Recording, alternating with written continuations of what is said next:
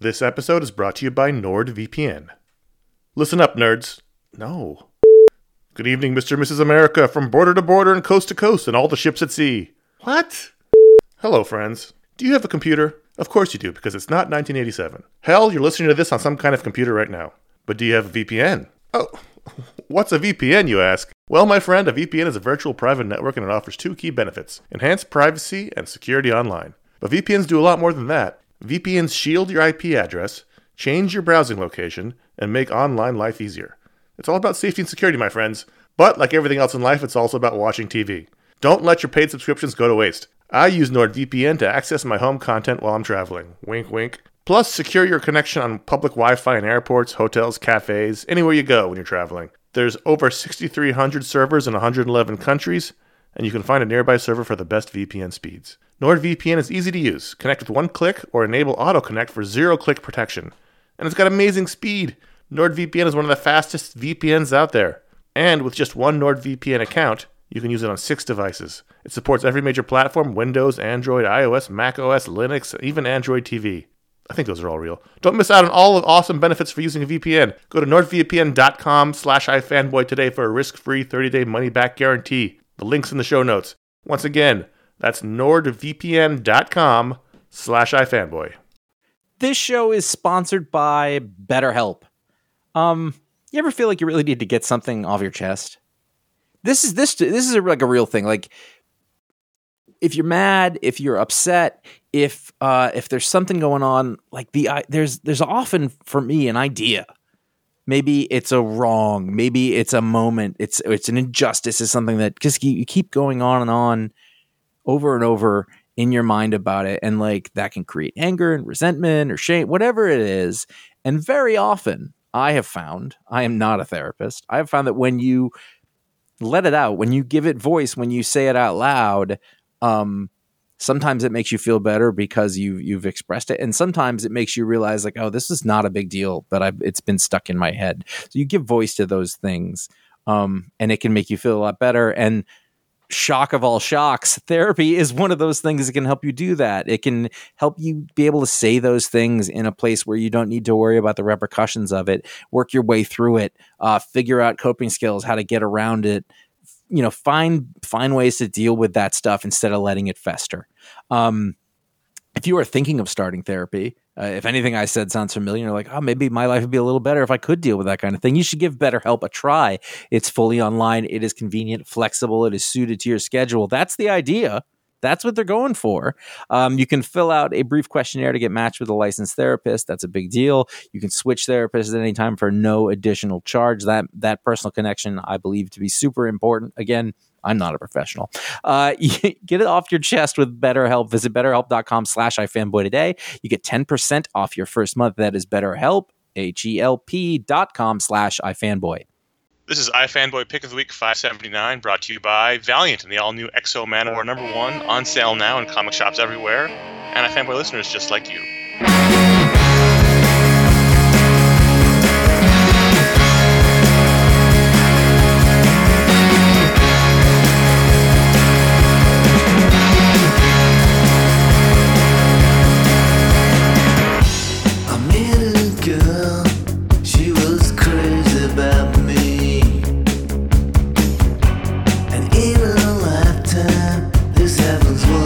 Twice maybe,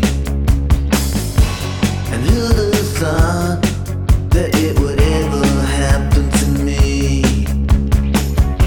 I met a girl, she was crazy about me. The truth wasn't getting high, we don't need drugs 'cause we know how to fly. Hello, welcome to iFanboy Pick of the Week, episode 579. I'm Connor Kilpatrick alongside Ron Richards. Hello, how you doing? And Josh Flanagan is gone again. But this time he cleared it with HR, so we can't get too mad at him. He followed proper procedure. You win this time. I did get a memo from Carol saying that it was okay. So, yep. Fine. This one does not go in your file. We are iFanboy. Every week we read a bunch of comics. One of us picks their favorite book, called it the Pick of the Week. We talk about that book, some other books. We do some listener mail. We do some patron picks. We give out superpowers. It's a fun time for about an hour. And here's your spoiler warning. It's a review show. There'll be some spoilers, especially this week. And so exercise some caution. This week, Ron had to pick. I did. And so... And before you get into it, Ron, I just want to say, after I read my books, I was like, oh man, if Ron doesn't pick this book, it's going to be like Blackest Night level. Oh, yeah, no, exactly. Like Josh not picking Blackest Night #1 level. Like, I was like, I almost called you and be like, you have to pick. No, I know, and I'm gonna get there because I feel like I thought this week was really interesting because the past couple of weeks we've been hard pressed to make a pick. I feel like we had the 5th week. We had March. Was there some doldrums? It was kind of things were ending. It was in this weird kind of no man's land. But this week there was legit. I had 3 strong contenders for pick of the week. Like this week was a good week. This was a solid week, and I could have probably even made a case for like 4 or 5 books, at the end of the day. Yeah. But there is a special, for those of you who are keeping score at home for the past 11, 12 years, there's a special pantheon of comics in iFanboy lore that not every comic book can attain. In fact, the creators probably don't even know this is a type of award they can get because it's so few and so rare. But the Flintstones #10 by Mark Russell and Steve Pugh joins the likes of Strangers in Paradise as a comic book that made me cry in public. This, and I'm going to say this with trying not to use a lot of hyperbole. This was one of the best single issue comics I've ever read. Because the thing was that I'm like, all right, so let me sit down. So let me set the scene for you folks. I'm in a bar in Queens by myself watching the Mets game. And I got my comics, and I'm like, I'm just gonna, my girlfriend was off. I had a night. I had a little rum cocktail going on. It's called 3 Sheets to the Wind. It's a nice little drink. So I had a nice little tiki-esque cocktail. I'm sitting there. I got the game on. I'm sitting with my comics. I'm like, I know where to be. I got a clear night. Like the best night ever. It was a really good night. A really, really good night. And so, as you know, the way I read my comics is that I read them in the order of excitement that I have for them. Yes. And I think I was at least 1, maybe 2 comics. I was 2 comics deep in reading my comics. So this is the 3rd comic I read, right? Because it's the Flintstones. But I'm like, all right, let's settle in for the Flintstones. And on the first page, it starts off with the esteemed film director Werner Herzog. And I was like, oh, bravo, Mark Russell. This is going to be great. So we've got some film jokes, and it's playing into kind of news media. And we see Claude, is he the mayor? What is his title? He's the mayor. The mayor Bedrock is a warmonger, and we see he's kind of going to war. And Wilma's got a job as an art director for Herzog. And then, that's funny, and all this sort of stuff. And there's our little buddy, the vacuum cleaner elephant. And then the book goes on, and we get a little more stuff, and Elephant goes to the movies. And there were some jokes around the movie theater, and that was fun. But then Elephant gets used by the movie theater to clean up the movie theater, and then Elephant dies. He got overworked because the movie theater was so terrible. He got overworked and basically poisoned by all the crap. And not to mention that he dies, but how we find out is like we see him at the movie theater watching the movies, which is just adorable. Like the shot of him in the theater by himself, it's so beautiful, like such a great panel. And then we see him being forced to clean up the movie theater, and his eyes are all going spirally, and you could tell that this is not a good thing. And Fred even says, I think there's something wrong with the vacuum cleaner after that. But then Fred and Barney are at the bowling alley, and Barney tells Fred a joke, and Bowling Ball remembers, oh, that's a joke. Vacuum cleaner wants to know what that is. I can't wait to get home and tell him the joke, and he's trying to remember it. How did it go and whatever. And then they get home, and vacuum cleaner is dead on the floor. Just slumped over. And so then the bowling ball says what, and he tells the other animals that the vacuum cleaner's dead. And then there's a little memory of them meeting each other. He's like, who are you? I'm vacuum cleaner. And he guys kind of gives a nice little eulogy and says he made us all better animals. And then Wilma is throwing him out and says, well, we didn't even have it very long. And Fred says, don't be upset. It was just a thing. And I'm like, God damn it. As his trunk hangs out the side of the garbage can. And I'm literally at this point, don't worry, Wilma. It was just a thing. I'm in the bar crying because the fucking vacuum cleaner is dead. A bar in Queens where one might watch a Mets game is definitely the place to be crying over a comic about the Flintstones. This hit me, and now here's another. So we're going. The audience likes it when we go into our personal lives. I don't like pets. Right? I generally, I really don't like the concept of pets. I don't like pets. I don't think, and this is why. Because they die. And I'm heartbroken. This is like, it's too much, Connor. The brilliance of this issue wasn't, I mean, there's a lot going on here. And that's the main emotional tug of this issue. But there's a lot happening. Well, there's a lot, Why this was so brilliant was that, first of all, spot on Werner Herzog in this issue. Oh, yeah, I mean, amazing. I could have done an entire issue of Werner Herzog. It was, cinema is a visual exploration of our common humanity. It is the microscope through which we look for our own souls. Like, this is spot on. And then there's the best was when the best was when Herzog was on set. And the actor in a zebra costume comes over and says, "I can't see anything in the zebra costume." And Herzog says, "The only true obstacle is mortality." That was fantastic. But then there's a great commentary on current war culture and the desire to sell everything to pay for more military, more wars. So the schools get shut down and the pensions they get like basically Arby's discount cards in lieu of pensions. Like, that was a great commentary stuff. And then the stuff about cinema, because they introduced the movies to the culture and how Barney and Fred react to that. And then you get more stuff with Betty as an artist. I mean, not Betty, Wilma as an artist. And then, there's commentary on the drone wars, because they're using these drone pterodactyls to kill, and they're killing the wrong people, and they're killing innocent people. And then on top of all that, you also have this thread of vacuum cleaner. As a piece, this was absolutely brilliantly done. This is no joke, one of the best single issues I've ever read. This is an amazing single issue. The craftsmanship that goes into this, and like you said, there's so many levels and so much going on in just 20 pages worth of art, 20 pages worth of comics. Yeah.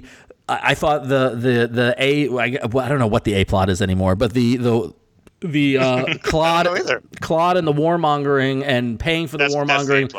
That was, and then the drone strikes, and then the townspeople realizing that he has no plan, like, is just amazingly, like, and of course, I mean, I tell people to read the Flintstones because it is one of the most socially relevant, subversive, topical comic books out there, and this is straight up. You cannot ignore, the commentary on what's going on today through this story, and it's 100% spot on. The point where people are like, why are we doing this? Like, I don't like these people that much. Like, we've decided the lizard people aren't any good, but who cares? And everyone's like, do we really want to have sick children as opposed so we can get revenge on these lizard people who we don't quite understand? Why don't we just leave them alone? They only steal ferns. Yeah, exactly. Yeah. It's really, and art-wise, from the cover by Dennis Cowan and Bill Sienkiewicz. Yes. Through Steve Pugh, really, he's as much as responsible for the greatness of this book, because there's a lot of acting going on. We talk a lot about characters who can act, but it's actually a really hard skill for a lot of. I mean, there's a couple of comics this week whose characters could not act out of a paper bag. Yeah, well, there was a lot of humanity. Yeah, there's art is definitely a topic I want to talk about this week, but yeah, Steve Pugh does an amazing job on this, and Mark Russell with the jokes. I mean, and there's also an additional plot in addition to vacuum cleaner dying, in addition to Wilma and the art, in addition to Herzog, in addition to the warmongering, but you also have this very subtle commentary on, like, film and pornography or whatever, like Fred and Barney in the overcoats going to see the movies, and the puns are shale magnolias, right? and what was the other movie they go to see? Bridges of Madistone County, right? And then, it's Joy Rock really Club. Great. I mean, now if you just pick this issue up, it's not going to. You're going to read it and go, I don't understand. You have to read. This is a 12-issue series they're doing. This is issue 10 of 12. Everything happening in this has been building. The political stuff's been building. The stuff with vacuum cleaner. This is a culmination issue. Yeah. Of a lot of things. That's why it's so powerful. So if you haven't read this book, you have to read all 10 issues to get it. And the thing, I mean, it's basically a miniseries, and you have to read it. I mean, yeah, the whole saga of Vacuum Cleaner alone is just one that, I mean, because they built a community of all the animals in the Flintstones house, and he was the linchpin, and he was the heart of them, and now he's gone, and it's really upsetting. The shot of him in the movie theater, finally getting that moment, like that's his win, right? Yeah. He's lived his life in the closet. He's only bring him out when they need a vacuum. He and Bowling Ball just wanted to live out in the world and see what all the excitement's about, and here he goes to the movies. Yeah. And he gets to sit in the theater, and he has that moment where it's so beautiful, and he gets to experience the beauty of cinema. It was really, that would have been great enough if he hadn't had the tragedy pulled on him. It still would have been a great enough issue with that moment of triumph. But you take the whole, like you said, the culmination of the Vacuum Cleaner story that has gone, not every issue, but enough where it's been a present throughout this entire series, and to me a bright spot. I mean, like the loneliness panel and the joke. I mean, the joke, that's the emotional kick of the bowling ball wanting to get home to tell him a joke because he wants to know what a joke is, and he is too late. Oh God, he's gone. Oh, it just killed me. So bravo, Mark Russell and Steve Pooh. Congratulations. Let's have a moment of silence for Vacuum Cleaner. Just amazing comic book. I just Flintstones number 10. I cannot say good enough things about this. This issue was just masterful. It was fantastic. So I agree with you 100%. So, and if this was 5 years ago, 6, 8 years ago, I probably would have been picking X-Men Gold number 1 as pick of the week. Interesting. But even then, I couldn't, and this is going to come up a couple times, but it was pointed out on social media to a lot of us that the theory that there might be some straight up trolling going on by having a entire splash page where the only dialogue is "I've got this." Well, we're not talking about the book, I don't think, but this week in Green Lanterns, yes, it was a recurring dialogue motif. The we got this motif, which we're not really talking about anymore. But it still happens. Yeah, it still happened. No, the Green Lanterns. I mean, like I thought about adding it for us to talk this week just because it was so egregious. I mean, like it was. I lost count on the number of variations on "I've got this" that happened in that book. At least 5 times. Yeah. But I will give Mark Guggenheim credit in X-Men Gold that if I'm going to make a case for a use of "I got this," Kitty Pryde phasing a skyscraper falling. Okay, I'll give it to. So from the cover inward, so it's Mark Guggenheim wrote it and Arden Syaf on the art, who I liked the cover of the X-Men book last week. Did you notice on the cover that in the X logo, in the little triangle, they've got the team there? Like I just noticed that now. Yeah. So I noticed that. I'm like, okay, that's a good start. It's a modern take on a classic kind of approach. Yep. So this is the first book, a full book of the new chapter in the X-Men, and this is the classic X-Men team. This is we're going to give you the 80s and 90s X-Men that you love, but in a modern day. In fact, Mark Guggenheim says that right up in the back of it. Like it's, if you like the X-Men in the 80s and 90s, this is the book for you. Right. It's the adventures of Kitty, who is now taken the Professor Xavier position, to the point where in the book she says, "To me, my X-Men." And the team is Kitty, it's Old Man Logan, Storm, Colossus, Nightcrawler, and Rachel Summers, who now has a new code name of Prestige. Terrible. Horrible. And I get it that she can't be called Phoenix or Marvel Girl anymore, but just and like what I want to talk a little bit about superhero code names, right? Okay. Because they make a whole point of saying how, there's a whole thing explaining her new name, right? And in the opening battle, right, Kitty makes a point to say, "Storm and Prestige, go do this." But then she says, "Peter, I need you." Like, okay, you're going to call him Colossus or you're going to call him Peter? I had to Google who was Prestige in the beginning because they don't explain it until I think halfway through the issue. Oh no, it's in the last third. Yeah, so I was like, maybe they'll tell me, but I feel like I should know before that point. I thought about stopping and looking it up, but I'm like, no, I'm going to go with it because I had a general idea who it was, but just by her power set and hair color. But then we get explained or whatever. But he addresses the mansion being in Central Park through. And now here's the thing: we talked last issue about how the softball game is a great thing. I can't talk about the scene, Ron. It really, I really like this issue, but this baseball scene really hurt me. Yeah, hurt me bad. Why? Because they use powers? No, there's that, but like. Okay, first of all, for the second time in a row, Yep.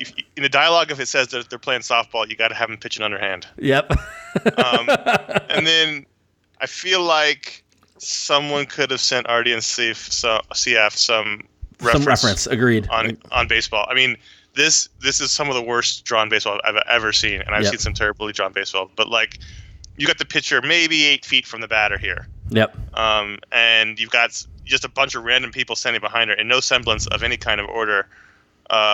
There's no bases. There's no pitcher's mound. Yep. There's no base paths. You've got the grandstands way off to the side. Yep.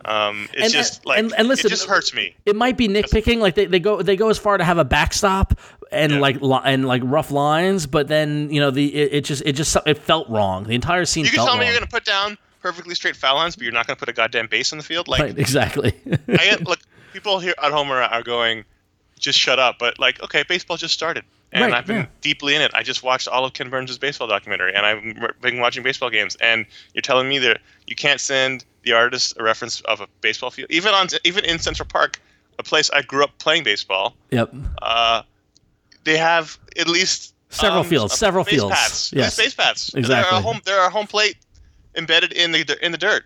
Yep. Like it really hurt me, Ron. It really hurt me. It was painful. It was and honestly, that's the thing that kept X-Men Gold from being the pick, was just I think Guggenheim is a great writer. You know, he's involved in the CW Arrowverse shows and he's a producer on that show. Yeah. So he gets story, he gets superheroes. This had the optimism and the feeling I want from an X-Men book. I like the idea that they're back in a mansion, all stuff like that. They do address the mansion being in Central Park as when the mayor's representative shows up with their tax bill of $18 million.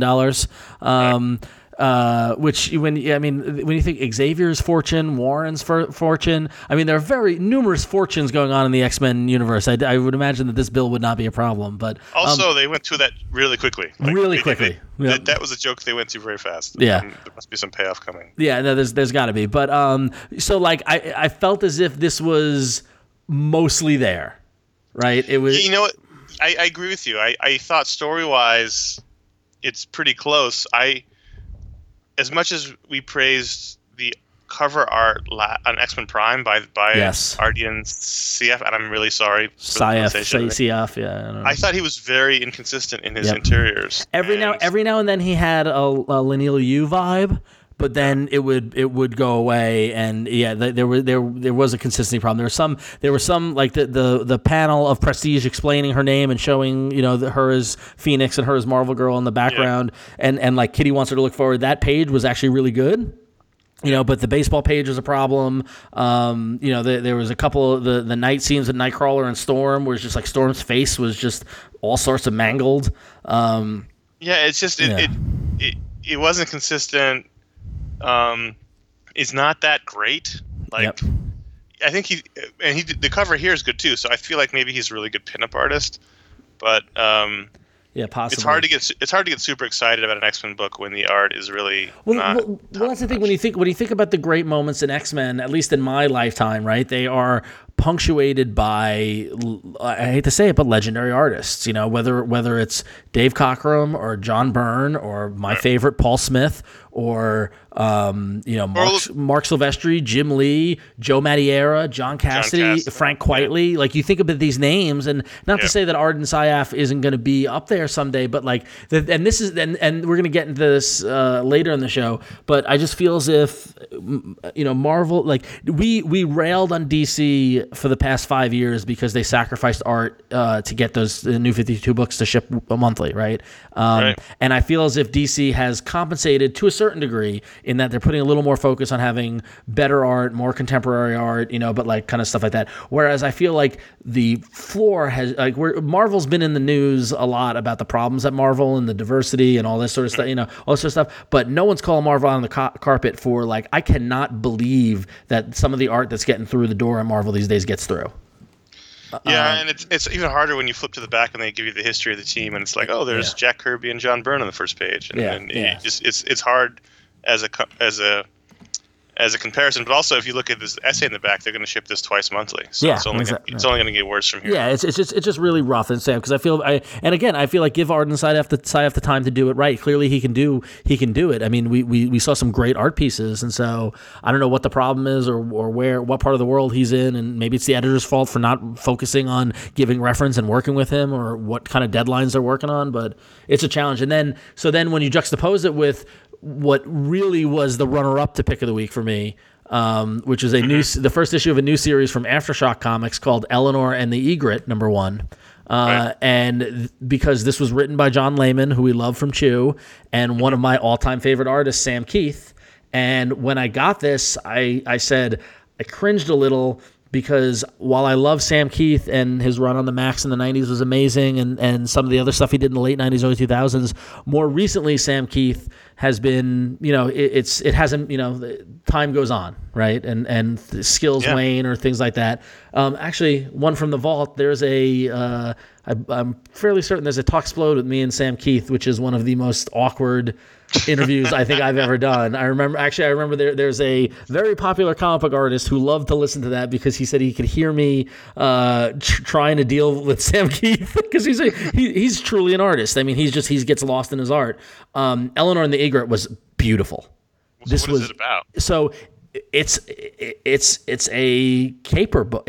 Imagine a art theft story written with the humor of John Layman and Chew, although not as kind of, I don't want to say not slapsticky, but gimmicky, not even gimmicky. Whatever Rob Guillory brought to Chew, right? Mm-hmm. Imagine that X factor of the art being done by Sam Keith and having an air of a Rick Geary story. Like this. Is it a true story? No, I don't think so. I think it's totally made up. So basically, it opens up with this kind of Inspector Clouseau type investigating the theft of a painting, and him and the other cop are trying to figure out how it was done because it's this impenetrable museum, and the only clue that was left was a bird feather.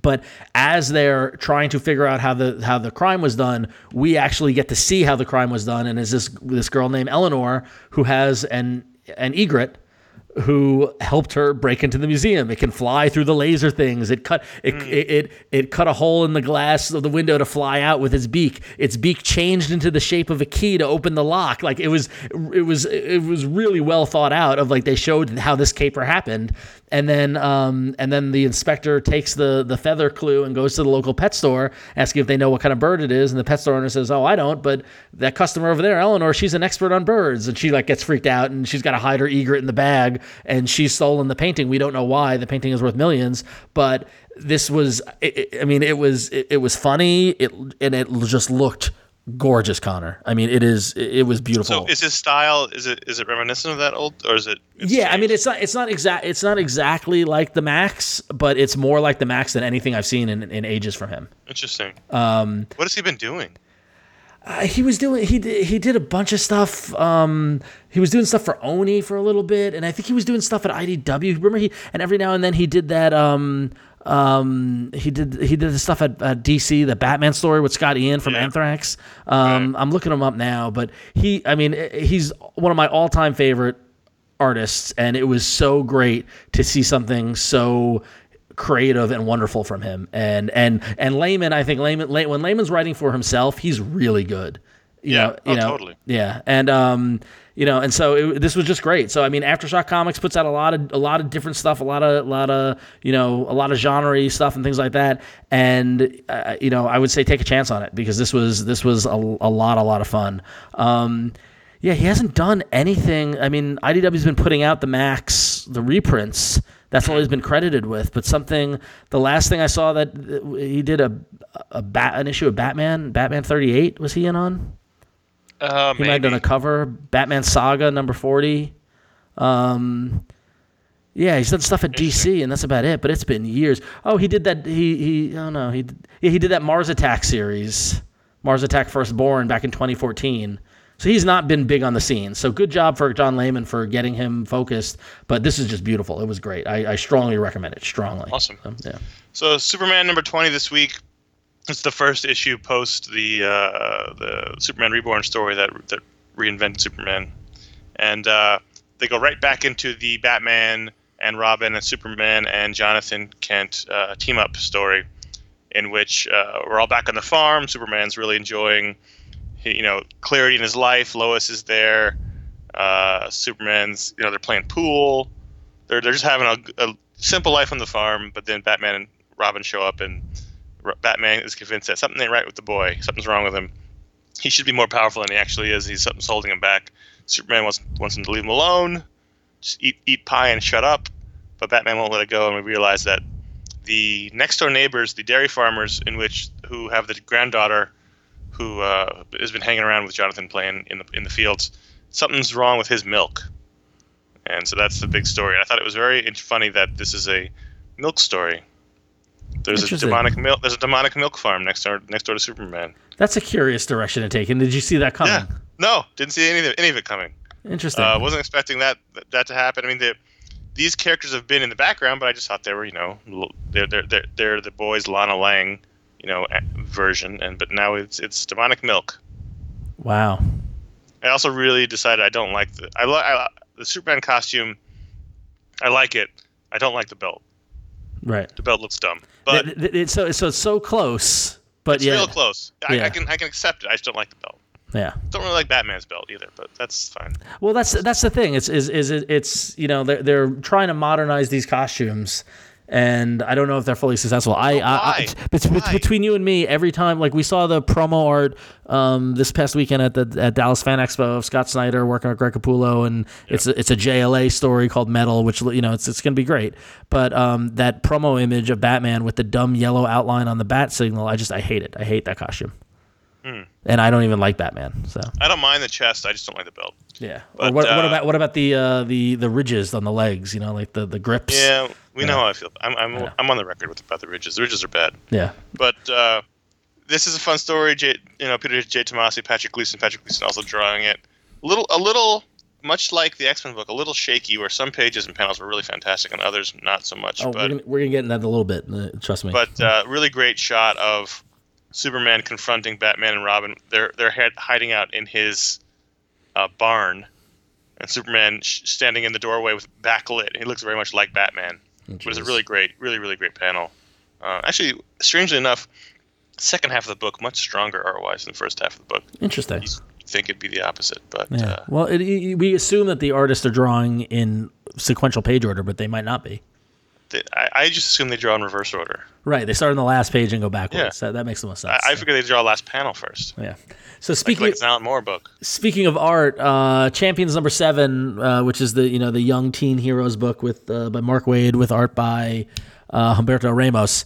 Last week I talked about the problem with the all new X-Men book, where the artists in that book were drawing the all new X-Men and they looked like 20 or 30 year olds, right? Yeah. I just want to give it up for Humberto Ramos to actually draw teens that look like teens. Yeah, he does. Like Cyclops looks like a kid. Like Ms. Marvel looks like a kid, and they're small, they're skinny. Yeah. It works. It makes the characters more relevant when they look like they're teenagers. But what I don't understand about this Champions book is perplexing as this entire team. It's weird. It's weird, right? Okay, I'm not alone. Yeah. Okay, no, you're not, I was going to put this on the list if you didn't, because there's even a reference in X-Men Gold where there's a battle in Manhattan. A lot of references to the champions in that book. Yeah. A lot of references to the champions where they're like, oh man, we thought the Avengers would come, or at least the champions, and everyone's throwing around champions like they're a fucking established team, and and I get that they want this to be like the Young Avengers. That was a great title. They want it to be like a younger version of Avengers, and it's got the Muslim girl and Miles Morales and Asian Hulk, and I get the diversity thing, and that's fine, and I like these characters. I like these characters together, but it almost feels like the Mean Girls joke would stop trying to make fetch happen. Stop trying to make champions happen. Either it happens naturally, or you don't force it. That's my point. You and I are on a scary wavelength, because I was thinking of the same joke in my head. You're right. Yeah. These things are much more relevant and powerful when they actually happen organically. When you're shoving champions down my throat.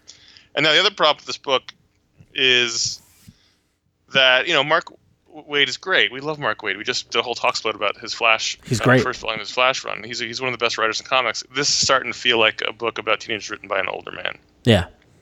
it's a little much like it just feels like a guy who's looking online for how the kids talk these days.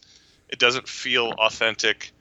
It's a little like there's one point where the champions are being questioned because they were framed for beating up these homeless people, framed by this sort of the anti-champions group who are all about capitalism and putting the boot on the little guy, and they're at a police interrogation room. This is a serious situation, and Miss Marvel's more concerned. I'm paying attention to the only court of opinion that matters. It's like, no, you're actually at a real police station. That's actually a really important court of opinion. You might actually go to jail. Right. Yes. It's just like, I get it. Social media is kind of important, but really at the end of the day, it's not that important. And being in trouble with the law a little bit more important than being in trouble on Twitter. And it just feels very much like Marvel's trying very, very hard with this book to make it feel like this is cool and hip and relevant. And it comes off a little grating at times. And the Vision is their sort of, because his daughter's in the team, so he's there with them, and they're like, Vision offers to help their problem, get the Avengers to help. I'm like, no, this, the Avengers are no big deal. This is Love of the Champions. It's kind of like it feels very forced. This issue in particular. Yeah, it definitely feels forced. It's a weird vibe. It's a weird, so. I get it. They want to make the book work, but it's at the same time it feels very, very like, oh, what, you don't think the champions are a thing? The champions are a thing. It's 7 issues, and I don't even get the sense of where the team, they're not under one roof. Like they're having these crazy wacky adventures, but it's never. It's just weird. It's just weird. So also the entire issue hinges on a copyright claim, right? Which is weird. It's weird. I kind of admire. Yeah. I kind of like. It's like. Yeah. You know what? Fuck it. This is all about copyright law. Oh God! But bravo to Humberto Ramos. The art is amazing. Oh, it looks fantastic. Honestly, literally, I don't know what's going on half the time in the issue because of the story is so convoluted and kind of out there. But the art is great, so it's fine. Okay. Well, we want to thank our sponsor for this episode. This episode of iFanboy is brought to you by Valiant and the all-new X-O Manowar #1, which is on sale now in comic shops everywhere.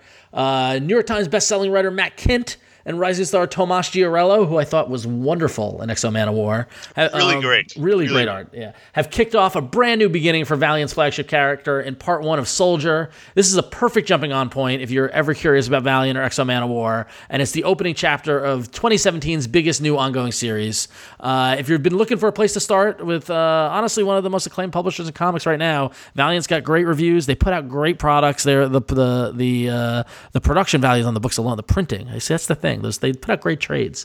They do. Yeah, so this is the one you want to check out. X-O Manowar #1, on sale now from Valiant Entertainment. In fact, 2 weeks ago, it was you, the iFanboy patrons, our biggest supporters, picked X-O Manowar #1 for us to talk about. Had nothing to do with these ads. These ads happened independent of that. Talk about kismet and synergy. It's all working together. So definitely check out X-O Manowar #1 before issue #2 comes out. They're working very hard to make sure copies are available for you. And of course, they're available digitally. Check them out. Valiant Entertainment, X-O Manowar #1. We thank them for their support.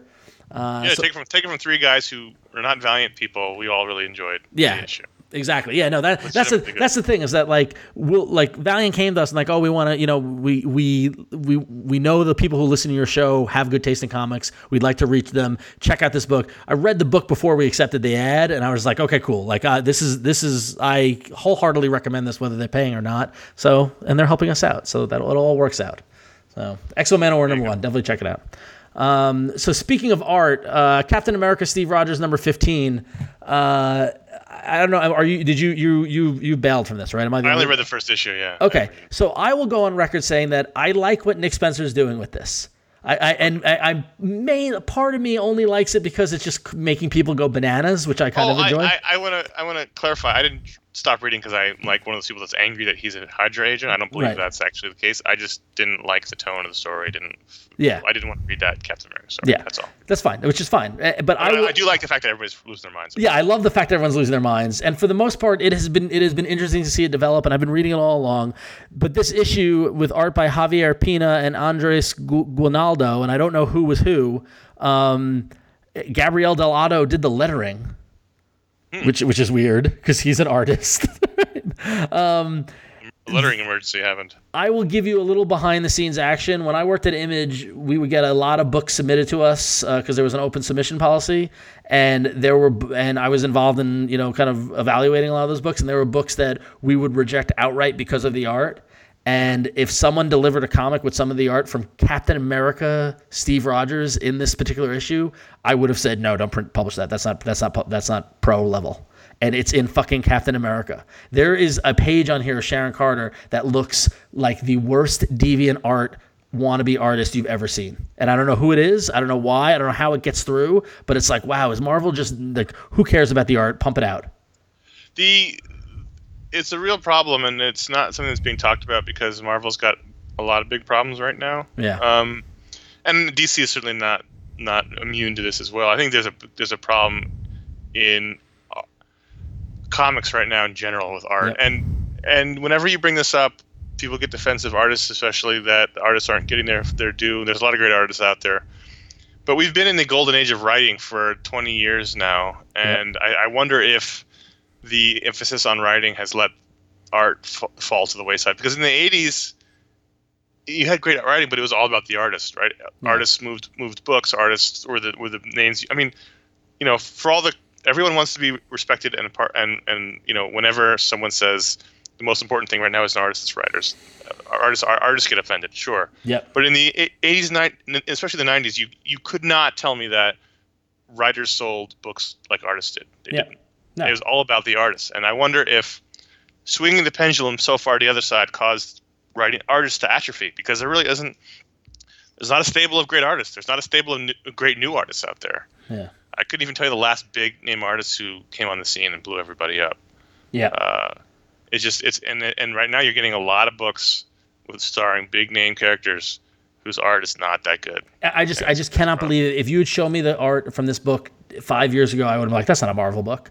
Like the level it's dropped to, it just is really disturbing. So, and it sucks because I think Nick Spencer's doing a great job in the story. It's hitting all the right buttons, and there are moments where the art has been good on this. Like, I don't know the fill-in or the schedule or what's going on, but these are not pro level artists, and the expectation, the pump and dump mentality is just hurting. It's hurting everything. So, that said, who was the artist when it started? It was what's his name? Jesus Moreno, Genius Moreno, or was it Jesus Moreno? Maybe I don't remember. So.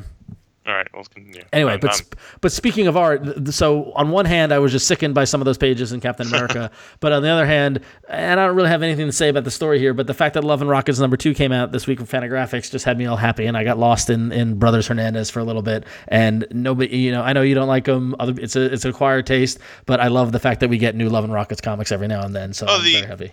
Art-wise, ironically, they're really great. I just never respond to their stories, but there's no denying that the Hernandez brothers are fantastic artists, and all the more reason to talk about Motor Girl #5. Oh yeah, which you mentioned Strangers in Paradise earlier. Yeah.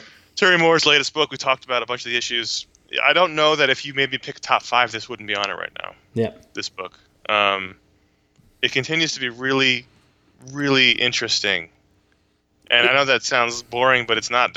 I don't know exactly what's going on here, even though it's very broad. I mean, you've got weird aliens, and that part takes a whole weird turn this week. It's really funny because Terry Moore has shown himself to be very. He can lean in on humor and do it well. He can lean on drama and do it well. He's proven he can do horror and thriller with Rachel Rising and sci-fi with Echo and things like that. But I think Terry Moore's at his best when he's doing a little humor-laced, personal, kind of character. Like you get a sense of who the characters are and things like that. And when the tone of his books are light, that's when he's at his best. And Motor Girl is striking that balance perfectly. It's got cartooning and it's kind of funny and they're kind of weird, kind of wacky things, but there's some really heavy shit going on in this book. Well, to me, the scene that encapsulates that the best is, so last issue, one of the thugs is trying to drive Motor Girl off her land. I don't remember her name. He got sucked up into a spaceship, into a flying saucer. So he wakes up in this issue, he looks down, and he sees like a mermaid legs underneath him. He's been laying down, and he's like, oh my god, they gave me fish legs, and he's freaking out. And he realized, oh no, that's just a blanket. And so he's yelling at them through the glass window, and the little alien who's in like a radiation suit takes off the helmet, and it's like a little Disney-esque dog character. So he's this cute little dog alien. And the guy's like, "Oh, aren't you adorable? This is great." So you have your expectations reversed. So first you think he's been worked on. No, it was just a blanket. And then you've got an alien. Oh no, he's a cute little Disney dog. And then the room he's in is full of smoke. So they remove all the smoke, and you see, oh, the room is full of people who have been grotesquely mutilated by these aliens. There's a guy with a cow head, and there's a guy whose head is on a cow body, and there's a guy who's got a head on a duck body, and then he says, starts screaming, "Let me out of here!" and the dog gives him the finger. So it gets really dark all of a sudden. So it starts off really startling, it gets really funny, and then it gets really scary. I think that that was one of the better scenes I read this week. Yeah, and obviously the book is just. It's just beautiful. Great stuff. So also came out this week, and which was a close runner-up to the patron pick, was Rock Candy Mountain #1 from Image Comics, which was written and drawn by Kyle Starks with colors by Chris Schweitzer, who's one of our favorite creators, one of Josh's favorite creators, right? Yep. And this was really good. It's about the hobo trail. It's about hobo life. But this did not feel like an Image book at all. To me. Yeah, it felt like an Oni Press book, right. Really interesting. Yeah. The hobo culture is one of the more fascinating subcultures, especially in that period. It's post Civil War through World War II. That the life on the rails and hobo language, and they had their own songs and folklore and remember the hobo symbols in the Mad Men. Yep. Hobo culture is really interesting. And this is kind of a heightened take on it, of course. I mean, it can't just be a straight hobo culture story. But there's a devil in here. But you're right. It didn't feel like an Image book. It felt like an Oni Press book from 10 years ago. Yeah, it really had that feel. So it was fun. About two guys riding the rails. One hobo veteran who everyone knows is sort of a legendary hobo, and plus a new hobo from Pomona, who had a failed Hollywood career, who's riding the rails back home, and then they run into the hobo boss. And there's a big fight. I thought this was like 75% there. I thought art-wise it was great.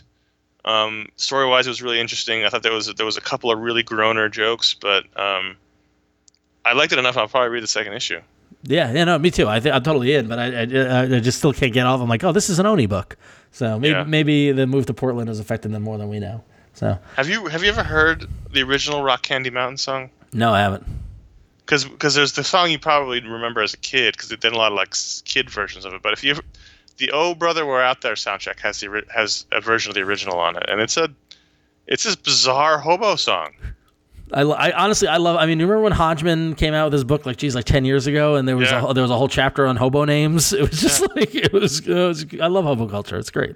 But check out the original song. It's a bizarre sort of fantasy hobo song about how eventually they'll get to the land of Rock Candy Mountain, where there's whiskey lakes and all the train bulls are blind. Like, it's a really interesting song. Very interesting. So real quickly, I want to go into Star Wars Corner. I feel like I'm always in Star Wars Corner without Josh, and so I'm sorry. You're here alone. But so this is the fifth issue in Yoda's Secret War storyline, which is just continuing as Luke has arrived at the planet. Where Yoda had this fat battle with the mountain, and I, again, going back to art, this has got art by Salvador Larroca, who's been doing the entire story arc, and it's been fine. Yep. In fact, Larroca did great on Darth Vader, all that while back.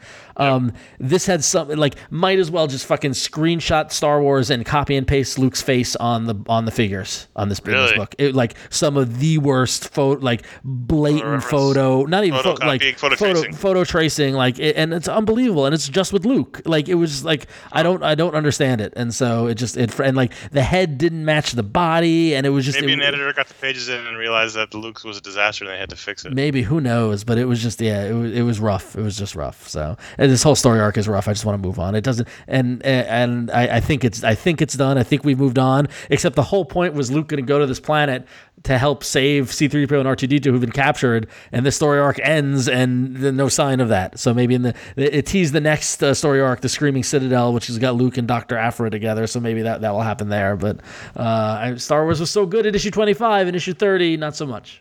So those are the books we wanted to talk about this week. You can go to ifanboy.com, find a post for this show, and you can talk about these books or other books you read.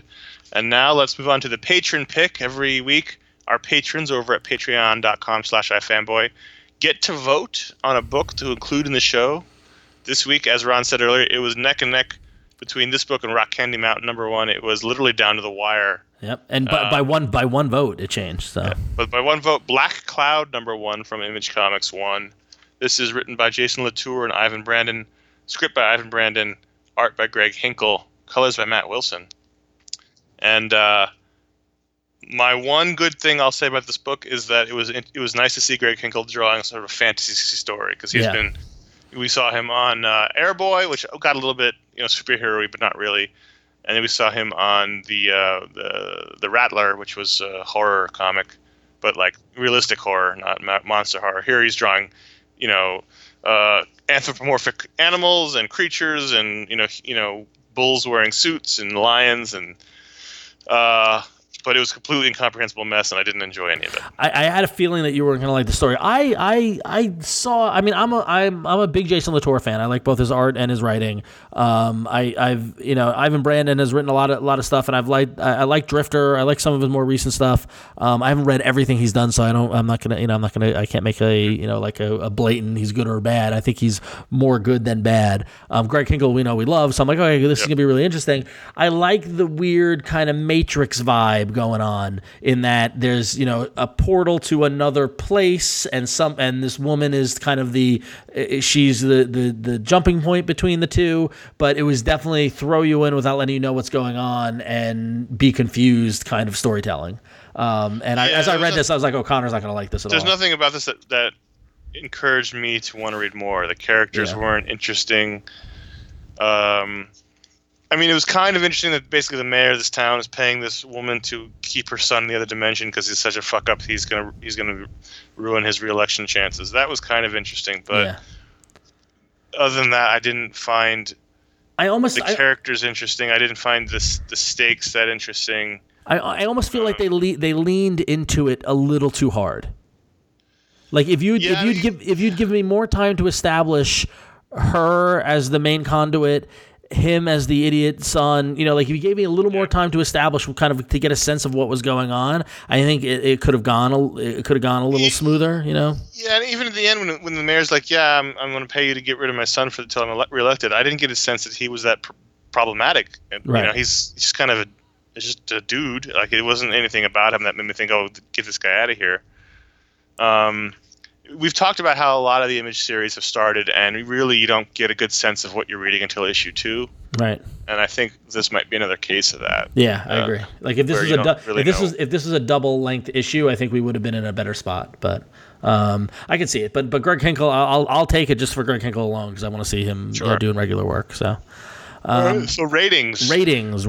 Connor. I'm going to give it a 2. I'm going to give it a 3, a solid 3. Sticking with it? I will, yes. Probably not. If it comes out on a super light week, I might check it out, but okay. No promises. All right, cool.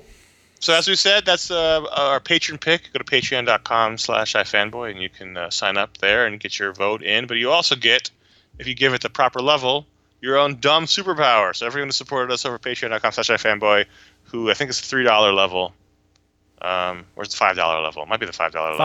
$5, yeah. $5 level. Everyone who's joined at that level gets their own dumb superpower. We give them out every week on the show. And I'll start off by thanking Sean Anderson for being a patron. And Sean Anderson's power, Ron, is you've heard of finger painting. Okay. He can emit any kind of paint or ink from his fingertips. Wow. Okay, I can see that. So, in unlimited supply? Unlimited, any color. Okay. You want watercolors, you want acrylics, you want oils. You want it matte, you want it glossy. All right. You want to just do some calligraphy. You want some nice ink. Wow. But can you paint a house? It would take a long time. Okay, yeah. Is it like a fire hose-esque spray, or is it at the same pace? Like, is there pressure involved? Can he control the flow, or? Yeah, he can control the flow, and theoretically, he could shoot a fire hose-esque spray out. But you're just asking for a giant mess then at that point. Right. Yeah. True. Yeah. It's just going to take him a long time. He can he can put the paint out there, but geez. Right. The reason why I use the roller is the coverage you get. Right. Yeah. All right. So that's Sean Anderson's power. Okay. We want to thank Chris Stein for supporting iFanboy, and Chris Stein, very simply, like one of the original members of the X-Men, has a pair of wings. Oh. On his back? No, they're located right at the base of his neck and his spine where they meet, and they're maybe the size of like 3 inches each. Oh, so really he's no lift off from that. No lift off from that whatsoever. But he's got wings. He just can't fly. So he's got to invest in scarves. Yeah, really, to cover it up, to have some level of shame. But like, if he didn't weigh as much as an average human male weighed, he could fly. But it's an ostrich situation going here. Right. If he had hollow bones, maybe, but no. Yeah. So. Yeah. Sorry, Chris. Yep. Eric Stalsman. This is sad. Actually, this is one of those superpowers that really, it just doesn't do him any good. Is that his body metabolizes alcohol so fast he can't get drunk. Oh, it's like the Flash, but without the speed. Yeah. Yeah. Oh, it's just no matter what. Or it could be a blessing. I mean, if he's into craft beers and things like that, he could have a great time, right? Sure, but like, he could just chug a jug of vodka and just nothing. Wow. Yeah. Ultimately, probably healthier, but okay. It's a tragic power. We never said these powers would all be good. No, we never did. We never did at all. In fact, James Pelter, we want to thank James Pelter for supporting iFanboy, and his power is that he can dig a hole like no tomorrow. And like the thing is that he can build a structural hole that will literally go all the way to China. Like he's a master digger. He's a master digger. Interesting. So So is it just the dirt, or like does he use wood to create like to shore up the walls? Yeah, no, he's almost got like a force field bubble that kind of goes around him that keeps the dirt at bay. So he doesn't have to do the whole kind of thing, but he can mentally keep a dug hole constituted in a good shape. For as far deep or long or wide or whatever that you want, he can dig like nobody's business. So there you go. Yeah, there you go. All right. So those are your powers. Patreon.com/iFanboy. As we said, that's where you can go sign up. I would like to make a note about these powers that we have lost control of these powers, and now we're in perilous territory that we might be doing duplicate powers at some point. We were keeping track in the beginning, but listen, life is tough. But listen, that's where you, the listener, comes in. Right. If someone will step up and catalog all of these powers, there might be a little bonus patron reward for you in the making. So if you want to take the challenge, email us at contact@ifanboy.com. Let us know if you're open to it, and then we'll work something out. But if you want to go through catalog them all, we'll send you something. Yeah, something nice. Something nice. We'll make it worth your time. So as we said, patreon.com/ifanboy, we are $700, less than $700 away from our next goal, which is live streaming every episode. But we had a discussion amongst ourselves. Yes. And you may have seen this week that Josh and Ron, and we're going to get to this later, by the way. Yeah. Let's not talk about this now. Released a podcast reviewing T2 Trainspotting, the sequel. And we thought maybe instead of the live streaming, the next reward should be once a month we'll do a non-comics related podcast. So are we going to put it to a vote to the patrons, Ron? Are we going to put a poll up? How are we going to do this? Yeah, we could do that. I really wish we had pushed this off a week. We'll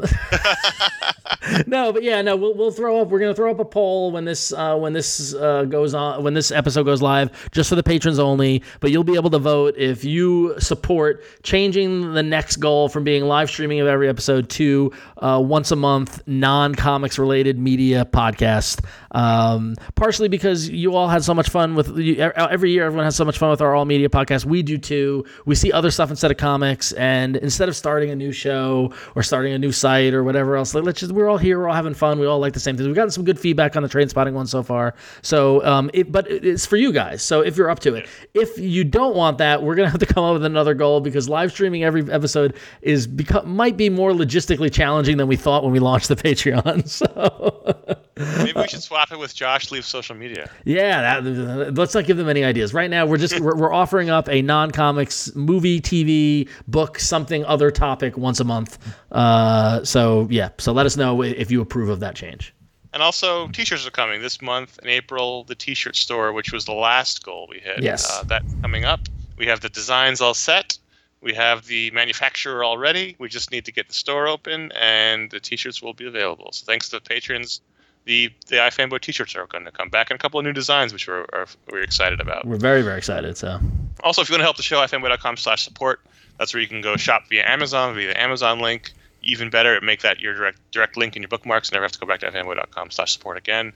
Or you can direct donate via PayPal on that page as well. Again, eccentric billionaires are welcome, unlike the Irish, who are not welcome. Never Never Irish. So on to your questions from the audience, from the community. We got an email from Matt from Toledo who brought up a very interesting question. Connor, I wanted to ask you. Matt from Toledo says, I've been listening to your podcast ever since I moved from medical school, and it helped me get by as I suddenly found myself in a new city without my comic friends to gush about things like the way this Capullo has been really beefing up Batman's neck. and deliver nuanced reviews of books with great comic industry and history context. So my question for you guys is that, are there any comics you don't recommend to new readers? Okay. And he says, I once loaned Morrison and McKean's Arkham Asylum to a friend whose comment was, I don't know these characters. I don't understand what was happening or why you thought I should read it. I've been thinking about this since the Killing Joke animated movie was advertised, and I started hearing friends recommend the book to people, and I couldn't help but feel like it's not a great book to recommend to new readers, particularly now as one could read the book as Fridging Barbara.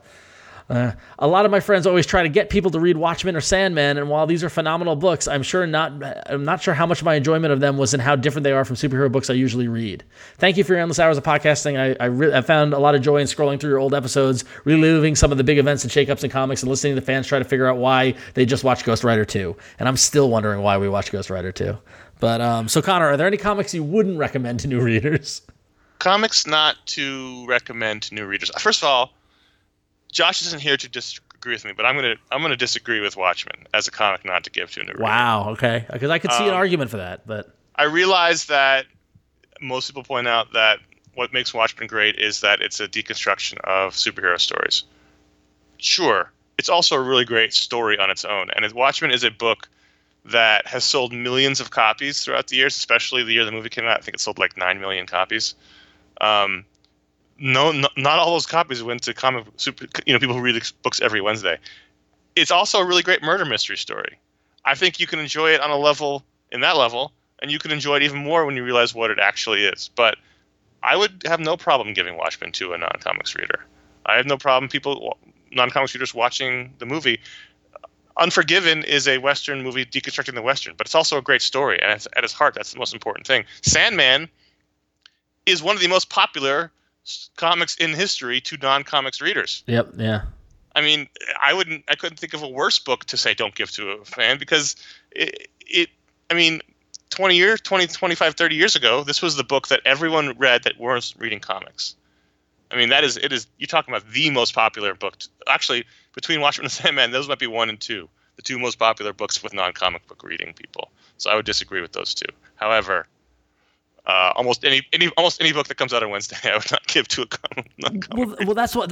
Well, yeah, I agree with you there. On any recent comic come out Wednesday, but I would make the argument going, kind of closer to the superhero books and to my heart, whatever. I don't think I would give Morrison X-Men to a new reader.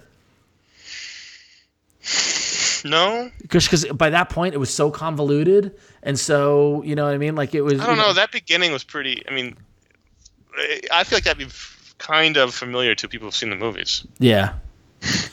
By the end, for sure. By the end, but from the beginning, I don't know. The new readers thing is so it's. I have a fundamental disagreement. I don't know that there's anything you shouldn't give to a new reader. I mean, maybe your friend just didn't like that story. Arkham Asylum is a very accessible story. Even people who read comics on. I mean, many years ago, we did a whole Grant Morrison week at iFanboy. We did video shows and all these reviews. And Arkham Asylum is a very polarizing book, even to people who read comics every week. It's a very challenging. Dave McKean's art's very challenging. I don't know that I'd give that book to a new reader, but any other book, I would certainly give. I would give Killing Joke. I would certainly give Watchmen. I'd certainly give Sandman. I think oftentimes comic readers don't give other readers enough credit. Yeah, that's fair. I think that's fair. Well, I mean, is there anything you would? I mean, other than Morrison's X-Men, is there anything I'm trying to think of anything that I wouldn't. I'm trying to think of something that I think is so great that I wouldn't give someone. For me, I think it's more of an art thing. Like Elektra Assassin. Elektra is a really great book, but I don't know that I'd give a non-comic reader that Bill Sienkiewicz. It's challenging. But they have to be able to follow the story. What's the Alan Moore book? With the nudies. Oh, what was the name of the book? Shit, that was my go-to joke for years. With Melinda Gevey. What was that book? Something girls. Lost Girls. Is it Lost Girls? Yeah. Yeah. I mean, I wouldn't give that book. Yeah, I wouldn't give that book. Yeah. I think Necronomicon or whatever. Like a lot of the Alan Moore I think is a challenge. The new Alan Moore stuff. Yeah. Yeah. Anything at Avatar Press. Yeah. It is Lost Girls. Yes, Lost Girls. All right. We got one more quick email, Connor. Patrick says, I have been thinking about this question since the last full moon, and I wondered what you thought about superheroes in relationships. Do heroes dating work for y'all, or should they be single? Recently, Connor got mad about Dick Grayson dating someone other than Barbara. How do you feel about Dick and Starfire? Great. Sure. It's... First of all, what you have to understand is Dick and Barbara are my Scott and Jean. Yep. For Run. I don't want to see Dick with someone else, but however, the fun of it is them not being together. And also, this is strange. Both emails reference Barbara Gordon. Yeah. Dick and Starfire, great. They had a great romance throughout the 80s in the Teen Titans books. It's not about relationships that are my problem. My problem is finality. These are never-ending, unaging characters. When you marry a character, when you give them a kid, that is a serious change to who they are. When they're just dating other people, that's totally fine. These are, at their heart, as much as people don't want to admit it, these are soap operas that we're reading every week. Exactly. And there's just more punching in them. Yeah, and that's my point, is that I think that relationships firmly belong in comic books, because that like my favorite years of X-Men books were those X Factor books of the original team in New York City, and Iceman was trying to date, and Beast was trying to date, and Scott and Jean were together, and et cetera, et cetera. Like it just like that's when the X-Men worked great, is when the soap opera was in effect. And I think you had that with Spider-Man, with all that sort of stuff. The problem is that when you lean too into it, and to your point, like getting married, having kids, and all this stuff, but if you keep the perpetual soap opera going, that's a great source of tension and drama, which I think sometimes I'd rather read more than the punching, Yeah, and the thing is, you lose that when you marry a character. So when Spider-Man was married to Mary Jane, you lost the tension of he's dating Mary Jane, but now he's dating Black Cat, and now he's dating Betty Brant. Now, I mean, that is inherently part of the superhero story, that the never-ending saga is that thing. I want Dick and Barbara to be together. That's why I got mad, because they not so much he's dating the girl, but they were thinking, there was the hint that she was pregnant, because that would change things. That would make it really hard for Dick Grayson to be dating everybody in the DC universe, which is what he should be doing. Because these characters have to exist for 50 more years. They're not our characters. They're historical, and you can't tie them down unless they ask for it. All right. Well, if you've got any questions, you can email us at contact@ifanboy.com. We always love hearing from you all. You can send in voicemails, too, in the form of an MP3 if you like, or just write an email. That's contact@ifanboy.com. All right. So quickly, Booksplode. Ron and I talked about The Flash by Mark Waid, Book 1. That was a patron-enabled show where we talked about the first volume of that series. We talked about our love of The Flash. We talked about our history of reading Flash, how we got into it. Fun show about The Flash by Mark Waid, Book 1. You can find that back on the feed. A lot of fun. Yes. All now, right. Ron. As you mentioned earlier, Josh and I got together and we recorded a podcast about T2 train spotting, because we are aging hipsters and we needed to talk about it. And it was our first foray into doing something non-comics related, so we hope you enjoy it. You can find that in the feed right behind this. And we hope you enjoy it. If you had any interest in that movie, I think, honestly, Connor, I don't know if you got a chance to listen to it, but as I was editing, I'm like, wow, this is a really good conversation. So I don't like this happened in secret. I don't like I wasn't consulted. I feel betrayed. And a little hurt, if I'm being honest. I don't know how I feel about this. Would you have gotten in on it, or? Well, I love Trainspotting. I just haven't seen the second one yet. Well, yeah. Well, the thing is that you've got a lot on your plate right now, and honestly, it literally happened. Josh, Josh texted me I feel from. like someone had an affair, Ron. I feel like you guys did this behind my back, and all of a sudden you're like, "Oh, so Ron and I did a podcast on train spotting," and we just assumed you wouldn't be into it. But no, it literally was spur of the moment. He literally texted me from the theater as the credits were rolling. And my whole thing is I've been dying to talk to somebody since I saw it. I get it. So that's all. But hey, listen, Connor, that's all the reason for you to be on the next one. So there you go.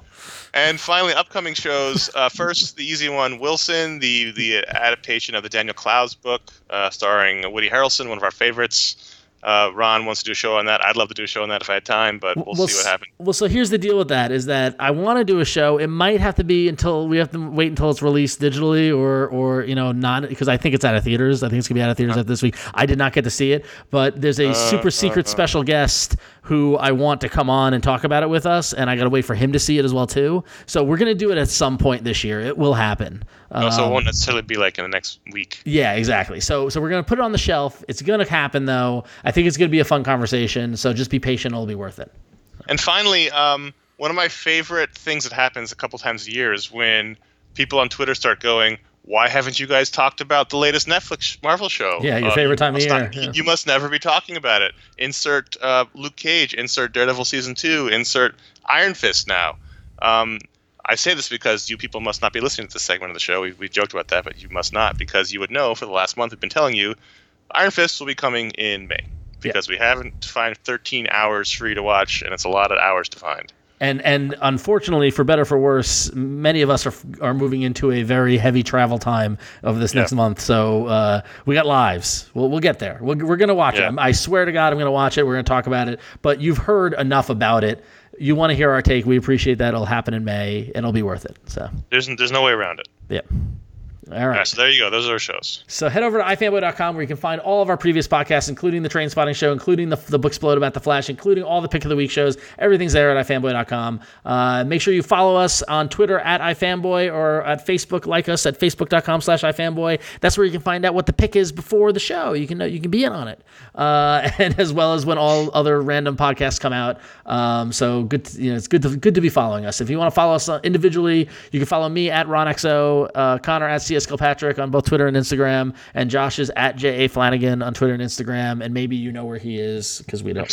Well, but it's approved. His disappearance was approved by HR, so I can't complain. It was approved, but on the other hand, literally before the show, Ron and I both I have no idea where he is in the whole world. I literally have no idea. I thought he was somewhere. He could arrive in a river somewhere, and I wouldn't know where to look. I thought he was somewhere, but I don't think he is, and now I'm concerned. So yeah.